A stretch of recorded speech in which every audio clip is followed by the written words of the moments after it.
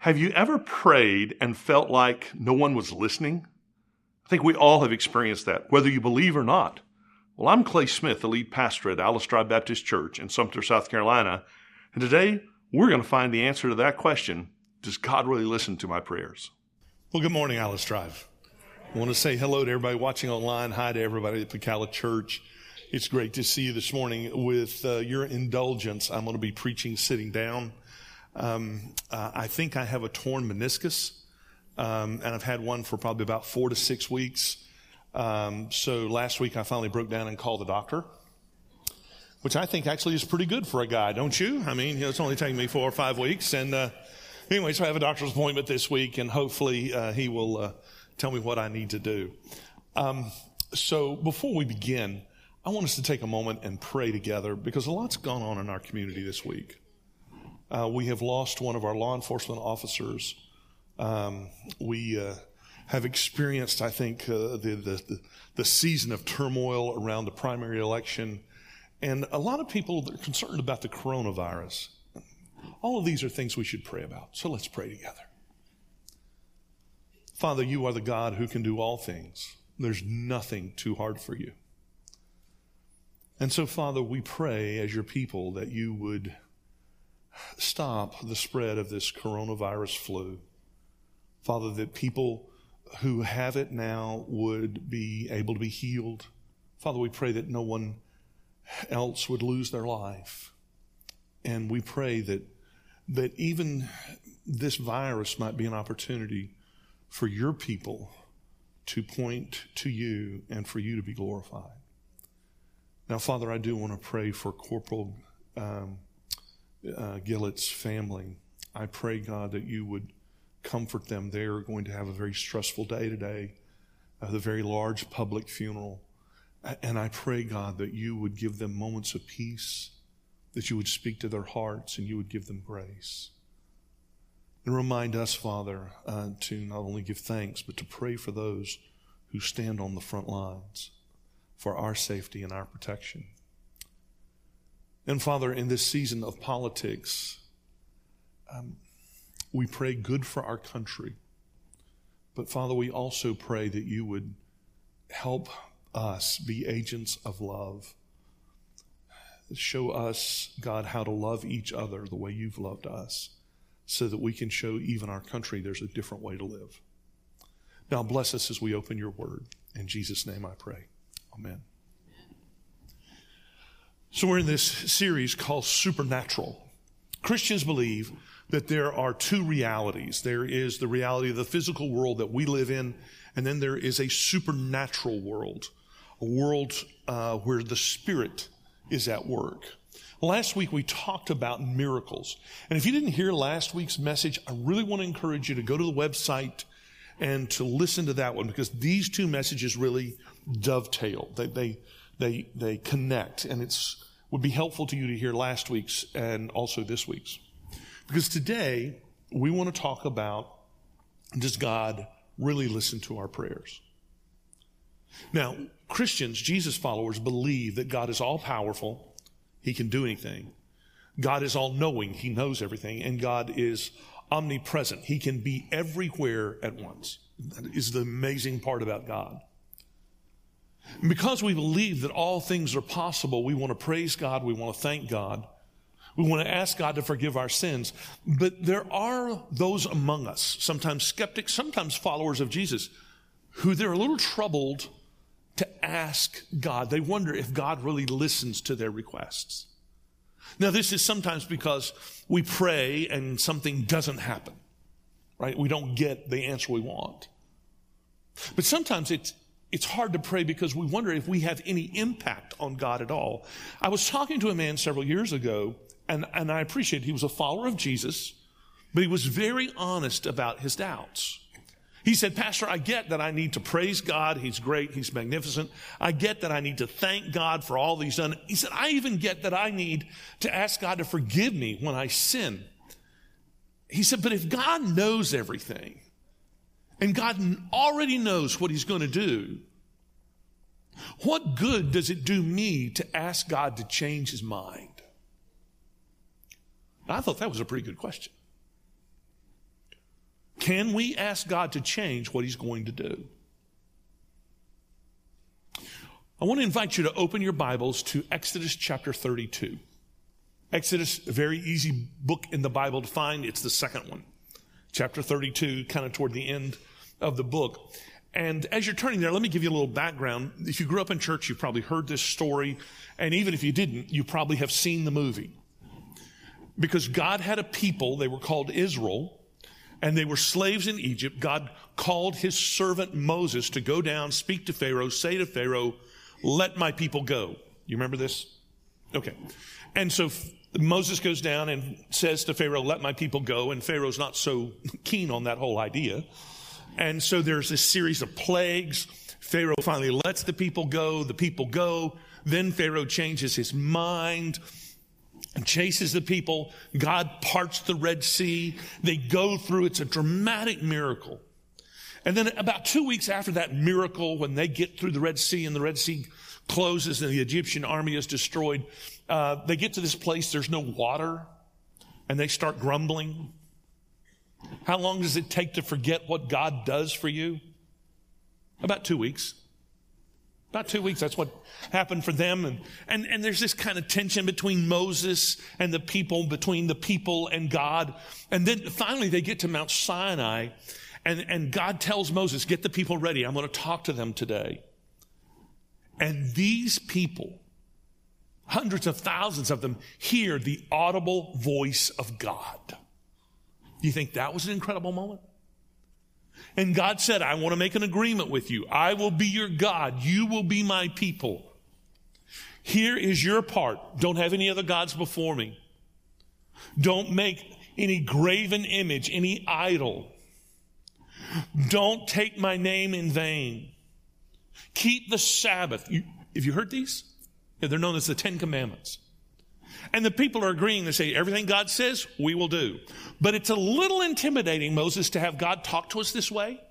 So you go up on the mountain, hear what God has to say, come back, tell the rest of us. So Moses goes up on the mountain. You may remember he's up there for weeks. And after a while, these people get impatient. And they begin to say to Aaron, Moses' brother, second in command, what's going on? Where's Moses? Oh, we don't know what's happened to him. So, hey, Aaron, how about make us a god? Now this is strange to us, right? Because we all know any god you make is not worthy of following. But are we so smart? I mean, haven't we sometimes made gods out of money or out of stuff? Haven't some of us made a god out of success or made a god out of comfort? And so Aaron should have said what? No. And in one of the most colossal leadership failures ever, Aaron says, well, give me some gold and let me see what I can do. So he gets the gold from the people that they had gotten from the Egyptians, and he casts a golden calf. We're even told that he had a tool and he fashioned it. And then he said, behold, here is your God who led you out of slavery. And the people get really pumped about this. They start worshiping, big feast, and God knows what's going on. And God says to Moses, get up. We got to interrupt our conversation. You've got to get down the mountain. You've got to go. The people are running wild. And this is where we pick up the story, starting in verse 9. I have seen these people, the Lord said to Moses. They are a stiff-necked people. Now leave me alone so that my anger may burn against them and that I may destroy them. Then I will make you into a great nation. Now, what unfolds is a prayer. It doesn't seem to start like a prayer, does it? But remember, prayer is a conversation. It means not only are you talking, but you're listening. It's listening and talking. And if God starts talking, what should you do? Start listening. How many of you stop when you begin to hear a message from God and say, speak, Lord, your servant is listening. God's talking to Moses. And some surprising things are going on here. We hear that God is angry. Do you think he's got a right to be angry? This is a little bit like coming home from your honeymoon, going back to work the first day, coming home and finding your spouse in bed with somebody else. Yes, God's got a right to be angry. This surprises some of you because some of you think that God is just a rock and he doesn't really have feelings or emotions. But over and over in the Bible, we see that God does have emotions. Sometimes he has joy. Sometimes he has anger. Sometimes he is sad. God here is angry. And he begins to share that anger with Moses. How close do you have to be with God for God to tell you that he's angry? Now, I think God here is actually helping Moses, and he gives us an important reminder. When we pray about the real issue. A lot of times we ask God to just fix the problem, which is a little bit like putting duct tape around a hole in the pipe. Right? If you put duct tape around a leaking pipe, will it stop leaking? Some of you have tried it. It may stop for a moment, but there's still pressure in the system. What do you need to do? You need to replace the pipe. So God is going to share with Moses exactly how he feels, the real issue. When you pray about the real issue. This is setting Moses up. After church one Sunday, I had a man stop me and said, Pastor, would you pray with me? Of course. It's always my answer. I want to pray with people. And I said, what do you want us to pray about? He said, pray my wife will come back. She's left me. Man, I'm sorry to hear that. Just pray she'll come back, Pastor. Well, before we get there, why did she leave you? And he said, she left me because she said I don't pay attention to her. And I said, well, do you? And he said, well, every night when I come home, I ask her how she is, and then I go watch the ball game. Now, see, it's real interesting. I've done this all 3 services. Every guy here is going, yeah, right. What's the problem? And every woman is saying, exactly. No wonder she left him. So what's the real issue? So I said, I'm going to pray that you become the kind of man that won't ignore your wife. And he said, I just want you to pray for her to come back.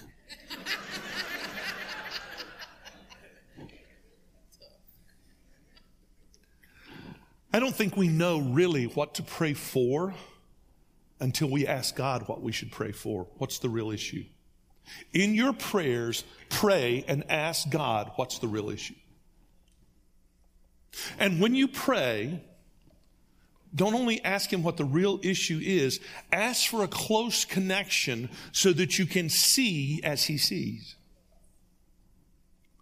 Now, God, interestingly, gives Moses some choices here. It doesn't sound like it to our ears, but they are real choices. God says, leave me alone. Have you ever noticed sometimes when people say, leave me alone, they don't mean it? Like, are you okay? Yes, I'm fine. Are you sure? Yes. You want to talk about it? No. Does anybody have trouble understanding this? That they really want to talk about it? And sometimes we forget that that's a shadow invitation. This is what God is doing for Moses. He's actually giving him an invitation to say, but if you want to stay and talk, it's okay. This is a common way that they would invite conversation in the ancient Near East. They would say, leave me alone. And it actually meant, stay and talk. But there's more to this, isn't there? God says to Moses, I'm going to consume these people. Literally, I'm going to eat them. That's what it means. Yeah, but you understand, because we talk about I'm going to eat him alive. I'm going to eat him for lunch. Okay, this is what God is saying. And then he says, and I am going to start over with you, Moses. We're going to have not the nation of Israel, we'll have the nation of Moses. Now, do you think that would have been a temptation for Moses? I mean, Moses has already dealt with these people and he's been frustrated. But then Moses stops and thinks about the real cost. If God destroys all the people, that means God will destroy Aaron, his brother. If God destroys all the people, that means God will destroy Miriam, his sister, and his nieces, and his nephews, and his clan, and his tribe, and his nation. Could it be that God actually is saying, Moses, listen to my invitation. When you pray, listen to God's invitation to you. It means you got to stop and listen. God may be saying to you, look, let's talk this over.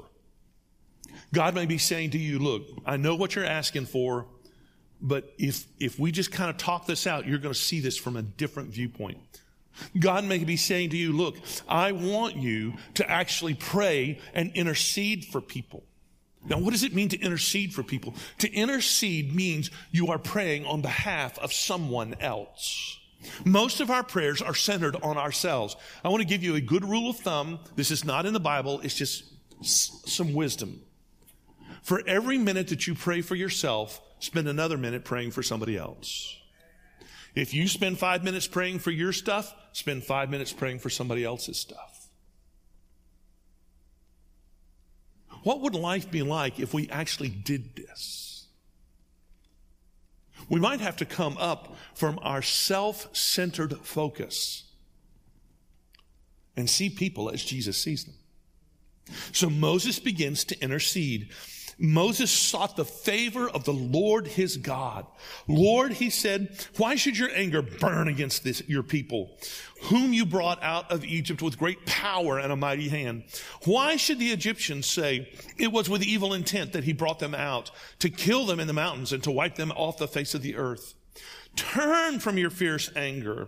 Relent and do not bring disaster on your people. Remember your servants, Abraham, Isaac, and Israel, to whom you swore by your own self, I will make your descendants as numerous as the stars in the sky. And I will give your descendants all this land I promised them, and it will be their inheritance forever. It's a very powerful prayer. Listen to how it is set up. We're told that Moses seeks the favor of God because Moses realizes he's not praying to an equal. This is language of the royal court. Moses is going before God, the heavenly king, and he's asking to God to do what only God can do. God has no obligation to answer Moses. And that's why Moses seeks his favor. It always makes me nervous when people say, God owes me. God owes you nothing. It doesn't mean that God doesn't listen to you. It doesn't mean that God will not respond to you. But God is not doing that out of a sense of debt or obligation. And here's the second thing that's really interesting to me. We're told that Moses seeks the favor of the Lord his God. It's a very small, but very important thing to recognize. He's not praying to the God of the people. He's not praying because, God, you're the God of Israel. He's saying, God, you and I, we have a connection. Years ago, a Baptist pastor made national news when he said, everyone knows God does not hear the prayer of a Jew. Let me tell you what's wrong with that statement. God listens to anybody's prayer he wants to listen to. He's God. We don't get to tell him, God, now don't pay attention to those people's prayer. They're Democrats. Or God, don't pay attention to those people's prayer. They're Republicans. God listens to who he wants to listen to. We do not dictate to him.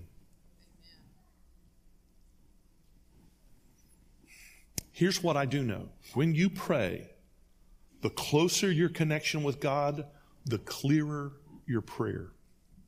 You know what to ask for. This is what we talked about last week, that when we pray in Jesus' name, we're praying the things that Jesus would pray. We're asking for the things that Jesus would ask for. So this is why knowing Jesus matters. You have a personal connection with God. You are praying to your God, not somebody else's God, not the God of your grandmother, not my God. You're praying to your God.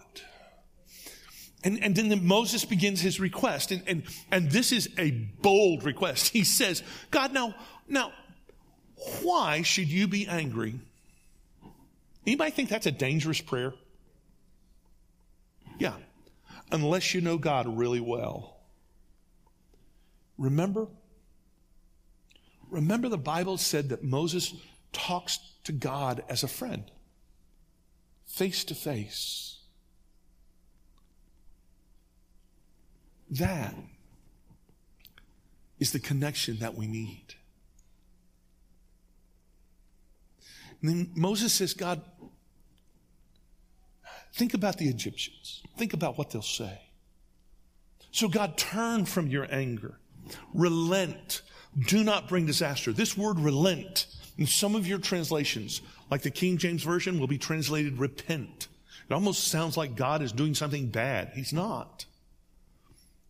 This word is translated in this passage as relent, means to have compassion on people who do not deserve compassion. Have you ever done that? Anybody ever had compassion on their child when their child did not deserve compassion? Let me change the question. Anybody have children? Yeah. Our Heavenly Father does not owe us compassion. Moses is simply saying, God, have compassion. Now, this is real important as we get on through this. So hold on to that thought.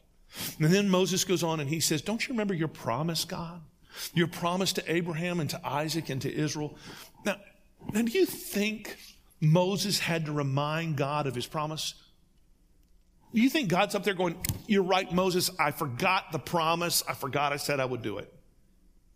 Do you think Moses had to say to God, now God, don't be angry? God's saying, I'll be any way I want to be. Do you think Moses really had to pray and say, God, think about what the Egyptians are going to say? So what's really going on here? Why is Moses praying this kind of prayer? Why should you pray this kind of prayer? Well, let's go back. Do you think Moses is angry with the people? I think so. I mean, he's angry on God's behalf, and he's angry for himself. These people are difficult to lead. Do you think Moses maybe is a little worried about what the Egyptians will say about him? Yeah, some leader Moses turned out to be. Led him in the desert, God wiped him out. Do you think maybe Moses is saying, God, look, I'm standing in that same promise that you made to Abraham, Isaac, and Israel. So why is Moses praying this kind of prayer? Moses had such a strong connection with God. He knew that asking God to relent meant he was volunteering to lead.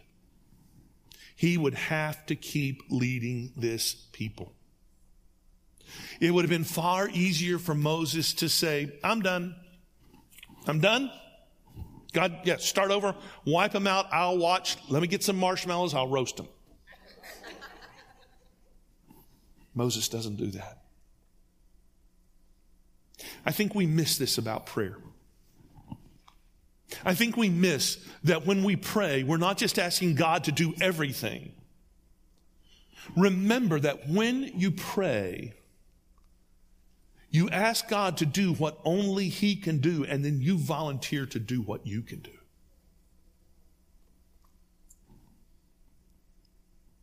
I've heard it say that all prayer can be summed up with this line from the Lord's Prayer, "Thy will be done." And I think that's true.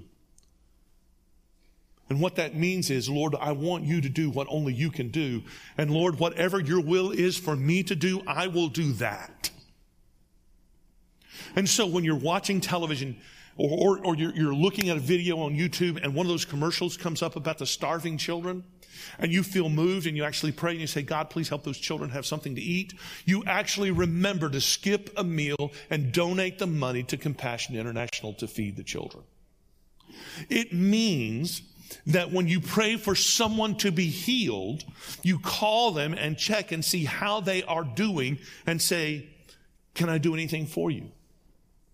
It means that when you have a frustrating teenager, hypothetically, and you pray and you say, God, please change them, you also are volunteering to say, God, change me as a parent. Because you don't parent a 5-year-old the same way you parent a 15-year-old. It may mean that when you get stressed by the news and you feel like you need to pray for our country, you remember to also pray for those who don't agree with you politically. Not just that they'll see things your way, but that you will have a chance to love them. Didn't Jesus say, love your enemies? Do good to those who persecute you? And you're going, well, I don't know that I'm really persecuted by Democrats or Republicans. You will be, so pray for them. Pray and love them. You can start on Facebook. Some of you need to go home and take down some posts. Now, maybe in the lobby you saw today that we had nails, and we are asking you to get a nail as a reminder to start praying for Pacala. Nail looks a little bit like this. Why are we asking you to do this? Well, we're asking you to do this because we have been given 7.7 acres to build a home for our Pacala campus. It's wonderful. Now we got to figure out how to build it. And now we've got to figure out when to build it. And now we have to figure out how to pay for it. And I want to tell you some really great news. We have all the money we need to build that building. Amen.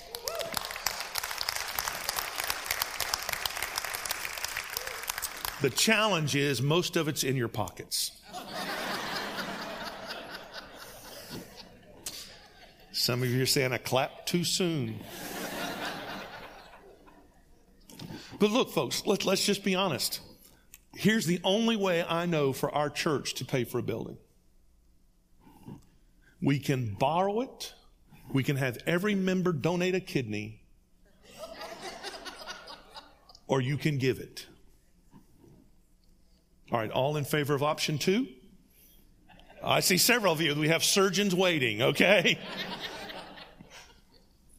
It means we're going to have to ask God to do a work in our hearts. So this is what we're going to ask you to do.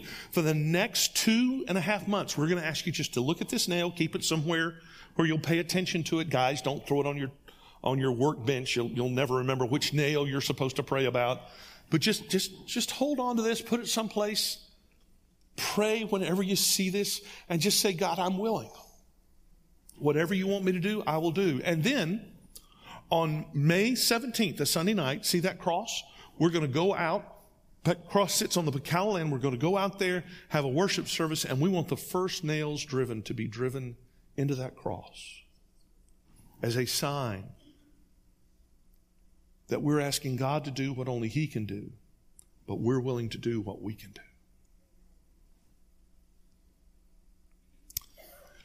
Now, let me show you the most amazing thing that happens.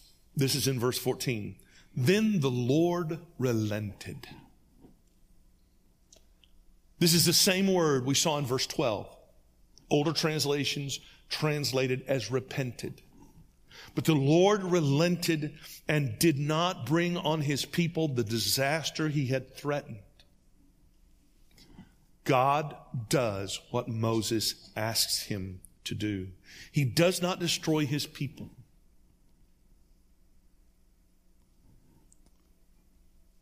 You see, in this moment of crisis, some of the things Moses said to God sounded an awful lot like some of the praise songs we sing. You are the mighty God. You are the one who is all powerful. You're the God who keeps your promises. See, Moses knew that when he prayed in this crisis, he needed to count on God's character. When you pray, count on God's character. His character is what matters. And the distinguishing facet of God's character is that he loves people. He is just, he is fair, but he is also kind and patient and generous, and he loves his people, and that's what Moses is counting on. And whenever you are afraid that there is an angry God who means you harm, remember above all else that God loves you. Now it's up to you whether you accept it or not. But if you count on God's character, it makes all the difference. This is why praise is an important part of our prayer. Praise is not just coming here, singing songs, raising our hands. Praise is saying to God in our prayers, God, I know you're loving. I know you're faithful. I know you do amazing things. It reminds you who you're talking to, the character of our Heavenly Father. So when you pray, does God really listen? Yes. I mean, that's what this passage says. Moses prays, God relents. Now, I know this message is with some of your minds because some of you have the idea that God's will is static. That what it means to be in God's will is something that's permanent and fixed. And some of you even think like this. You've told me, you said, well, sometimes I wonder if I should have married that girl in high school. And I'll ask you why. Why do you think that? Well, things at home aren't that great. And, I just wonder if I missed God's will. Okay, let me tell you, God's will is rooted in his character. God wants what is best for you. And if God has provided a spouse for you, then your part, what you're volunteering to do, is to do your best to make this work. Now, some of you are saying, well, that's not my problem, preacher. My problem is that I think I married somebody and that wasn't God's will. Okay. I get that. Totally get that. But how about starting by saying, God, help me see if I can make this work? Now, I'm going to tell you, sometimes it doesn't. Sometimes it doesn't. But when you do your best, you can find out a sweet release when God says, yeah, this is not right for you. I know some of you want to quote all kind of theology to me and all that kind of good stuff.